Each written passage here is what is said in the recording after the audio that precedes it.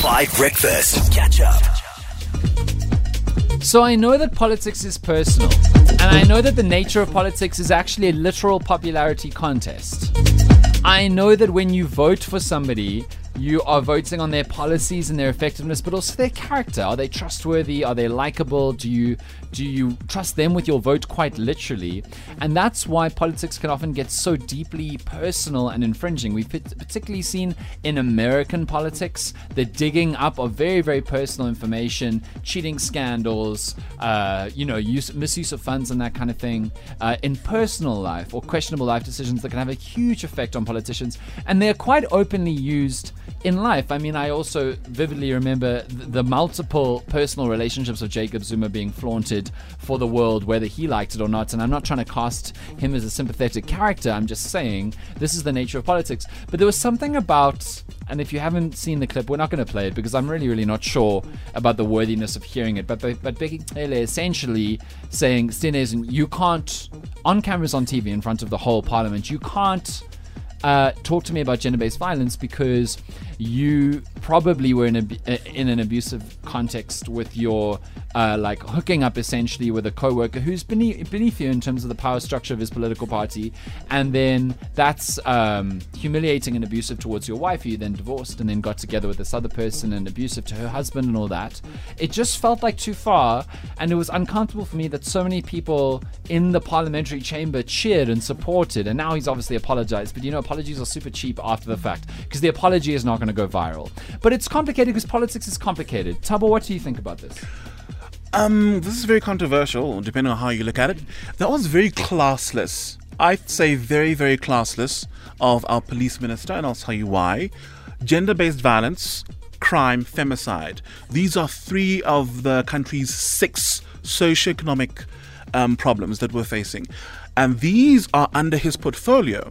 And when you're a minister and you're asked questions, you need to answer the question. And I think to now look into somebody's private life, it's an attempt to deflect because gender-based violence is a very serious problem. We've got the highest gender-based violence rates in the world. Yeah. He could have simply just answered the question without talking about his personal life. No digs. It's almost like an indication of how seriously he takes the matter himself. Yeah, I agree. And don't get me wrong, John Steenhuisen as the leader of the opposition, I get it. He can be a bit nagging. At some point, I mean, no, let's be honest. You remember President Cyril Ramaphosa even told him to shut up. Yeah. Yes, he told him to shut up. I get it sometimes. But when you're asked a question like that, think about victims of gender-based violence, because essentially that question is being asked on the behalf of victims, on the behalf of organizations. They want to know, what are you doing about gender-based violence? What are you doing about femicide? And that is an indirect response to them when you're deflecting, and that was what that was. He was deflecting. For sure. I couldn't agree more. Holly, what do you reckon? Sure, I say props to Bheki Cele, because the thing with abuse is that a lot of the times it is quite subtle, and I think that's the kind of abuse that is very confusing, especially to the victim. Because in this kind of situation with John Steenhuisen, a lot of people will say, but it's not really abuse as such. But if you are using your power, the position that you hold, to kind of initiate a relationship, the victim may feel like the only reason why they need to be in a relationship with you is to keep their job or is to keep their income, whatever the case is, and end up having to break up with their spouses, husbands, or whatever to be with you. We're not saying this is what happened in this instance, but there is a high likelihood of doing that. And also, when you are in such a position like John Steenhuisen, don't be the first person to come up and be asking such questions. It says a lot about people who live in glass houses. Don't be the first to be throwing stones because you know what is happening in your personal life. So we need people to be called out, and the police minister needs to continue doing that, because abuse starts in these very early subtle stages, and then it grows to what we've seen where partners are dying and are being then physically and financially abused. So for me, I completely differ with what Thabo has said. Wow. I actually agree with Thabo, and I feel like, Thabo, you put it in words what I was thinking. I mean, you actually said it so nicely. I mean, it was a totally uncalled for comment. I'm also not a big John Steenhuisen fan, but it was just an unnecessary comment. It was a random comment to make. It was insensitive.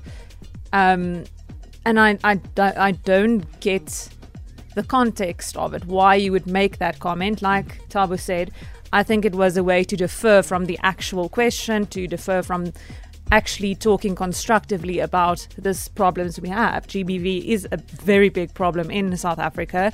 So why would you take the question and become personal? That to me is like a very weak response. And once again, I thought it was very, very uncalled for.